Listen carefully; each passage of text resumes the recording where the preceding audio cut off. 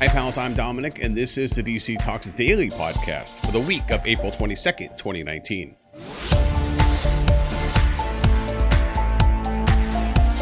All right, pals, I know I missed most of last week, and it's really because of a cold that's just lingering around. And be honest with you, it's still lingering around, especially in a household of 4 children. It's something that we just deal with on a routine basis. You can also see I'm in some new digs here, new background on the video version, if that's the one that you are listening to or watching, and filling out the house here, trying to figure out where the best place is for this studio. We are in a small house, and that's something that I've talked about here and there, and it depends on when you have caught a video from me or a podcast, and if you haven't, you live in a tiny place. It's only about 950 square feet, 980 square feet, somewhere in there, and there's 6 of us. I got 4 kids. And so it is a little bit of a challenge to find dedicated space where I can do this, and also without someone screaming in the background or someone walking by or just causing problems and then being in the middle of the house. And so kind of testing around and see where this would best fit. This is where I am right now. Probably going to be some more changes if you're watching the video version. This week, the things that I really want to cover, it actually continues to be more Linux stuff. And that's what I'm going to talk about today when it comes to the 1904 Ubuntu Disco Dingo release, and is the most recent release from Ubuntu Linux, which is good.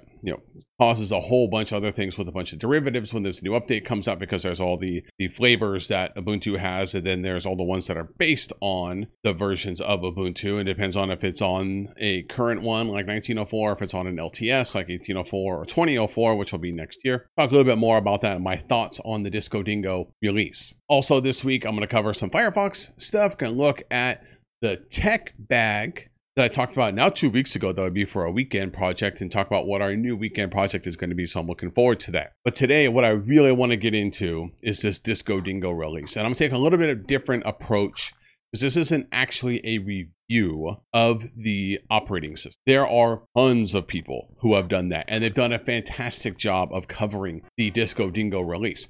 Everything from the standard GNOME Ubuntu release 1904, but the vanilla flavor of Ubuntu, to all the derivatives, Xubuntu, Kubuntu, Ubuntu Mate, or Mate, and all the derivatives that come out, and then also all the additional spins that are going to come out of it, where there's people who are based on Ubuntu. There's lots of great content out there about how great this release is. All the new features are going to come into it. I'm not going to be able to add anything to that conversation as far as at a technical level how good the Disco Dingo release is, or is not, or a feature that's missing, or whatever have you. What I really want to talk about, and this is a chance for me to think about, because I've been on an LTS for some time now, is to look at the draw of installing these new versions of Ubuntu, or any version of Linux, and where I've kind of found myself as a LTS version instead of a distro hopper. Now, for those that are in Linux or have used it recently, you're going to know what I'm talking about, which is when you first get in,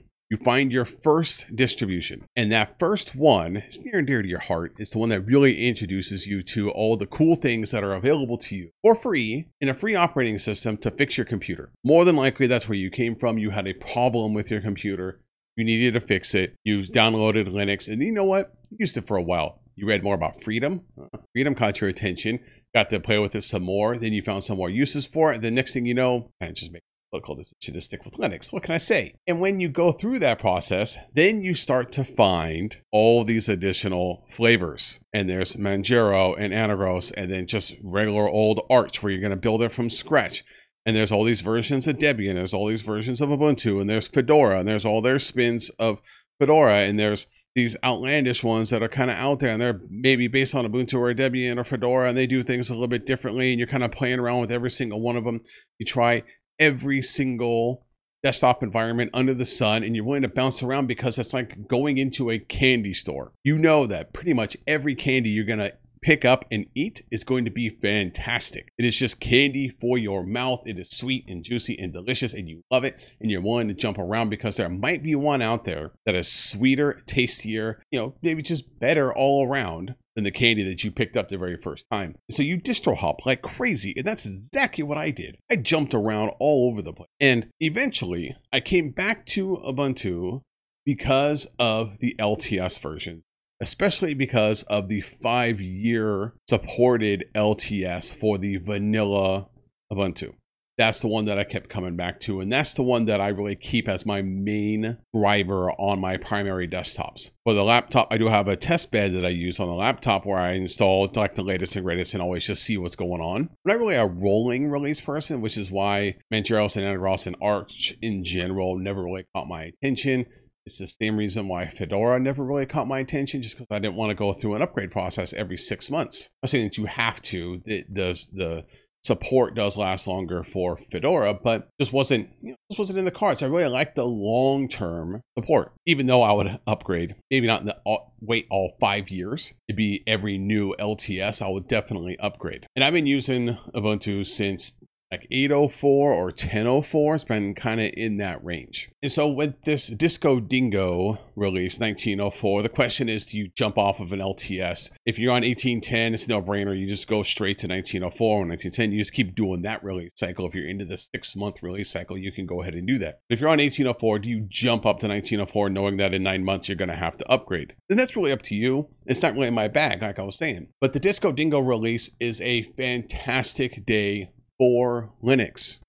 And these Ubuntu releases are such a great day for Linux in general that gets some headlines, get people talking about it, people talking about the differences, get people who are really into it to talk about it on their social profiles, things like that. It's a great day for computing, not just Linux. It's a great day for computers. Because if you want to think about it really hard, Linux gives you, and in this update, just gives you a bunch of stuff for free.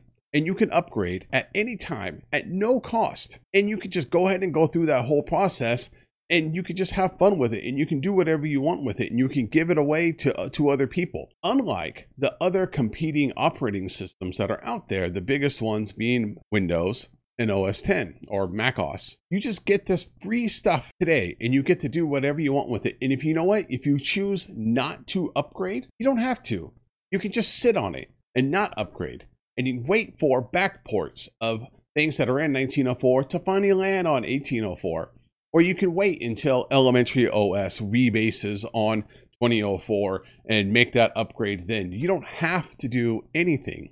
And you don't have to upgrade your computer. You don't have to upgrade any of your hardware. You don't have to go find new drivers or anything that's in your box, because it's just going to work. And that's the best part about these Ubuntu releases and about Linux releases in general. This is a great day for computing because it's a reminder that you own your computer and you can do what you want. It's not like macOS, which prompts you every day to tell you that a new version is out. They release a new version every single year.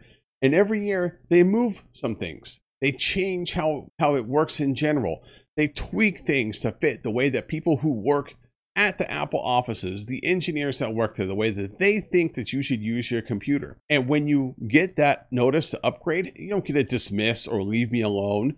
You get details or install. And when you click on details, it opens up a new window so that you can see the latest versions and why you want to upgrade. Even if you don't, you still have to deal with that pop-up that's always going to be there. I know, because I use a Mac at work, and it's something that bugs me all the time because I don't want to upgrade. My computer is working just fine the way that it is, and I don't need to do that. But Apple knows better, and it wants you to and forces you to do that upgrade. And at a certain point in time, they deem their operating system update isn't for your hardware. Your hardware is no longer good enough, and you just have to deal with that. And Apple gets to make that decision. Linux does not make that decision for you. If you want to continue using a computer, you can keep doing it. And even though new versions of Linux may not always support, say, 32-bit architecture, there are still distros out there that support it. So no matter how old your computer is, you can still continue to use it because you own it. And it's just like with Microsoft. The jump from Windows 7 to Windows 10 has obviously irked a lot of people, and it's going to come back around because Windows 7 is going to be end of life in January 2020. And that is just around the corner for a lot of people who have to figure out what they're going to do and if they're going to buy a license for Windows 10. Maybe Microsoft will do the right thing and give away some more free copies of Windows 10 to get everyone up to the most recent version. But it's also another operating system that you have no control over. They're allowed to change it however they want to, and you can do some tweaks, and you can get down and dirty into it and make changes, and hopefully it doesn't break anything. Unlike Linux, where you own it, and you can tweak it, and you can do what you want with it. And if the desktop environment that you're using right now you don't like, or you don't like the changes that it's making, then you can change. Just like if you like GNOME and you don't like what's happening with GNOME 3 and you want to go back to a GNOME 2, type interface, you can do that. There are desktop environments that support you in being able to do that. And with Windows, if say you have live tiles in your start menu that refresh when it connects to the internet, and in a lot of cases, there are ads being served to you, and then Microsoft loses the domain, like what happened last week, you have no control over that either. You just have to deal with that Microsoft lost control of that subdomain. Someone else can go register it and then put whatever they want into your operating system. Just like you don't have to deal with them collecting information about you, seeing how you use it, automatically turning on a voice assistant that you're never going to use, and trying to force you to use any of the default applications that come with the distribution, and feeding ads into it, not including the OEM partner problems where they're allowing remote access because of security applications that they want to make sure that they can update firmware on your machine without your knowledge. Just like, say, Superfish or any of the other OEM partners that work with Microsoft to roll out Windows on their devices that have come up recently in the news. There's several of them, and I can't even name all of them. But that's what my point is today about the Disco Dingo release last week, is that this is a great day for computing. And it is a perfect excuse that if you've never used it, it's now the time to give it a chance. Get another hard drive, dual partition, whatever it is, and give it a shot and see what it's all about, and see what it's like to own your computer again. That's gonna do it for me today. It was a little bit of grandstanding for me just because I'm so excited, and like I was saying, it's such a win for just computers in general and the openness that you're allowed to do what you want with your computer and not be at the mercy of these mega conglomerates that are telling you how to use your machine. That's gonna do it for me today. I hope you like this episode. Reach out to me, get me at that new email address, obscurenarration@gmail.com. Check out that website, obscurenarration.com. You can find all the links to subscribe, including the weekly audio and video feeds that you can download into any of your podcast clients. I've been complaining about podcast clients recently, and I realized not podcast client, it's Pocket Cast is my problem.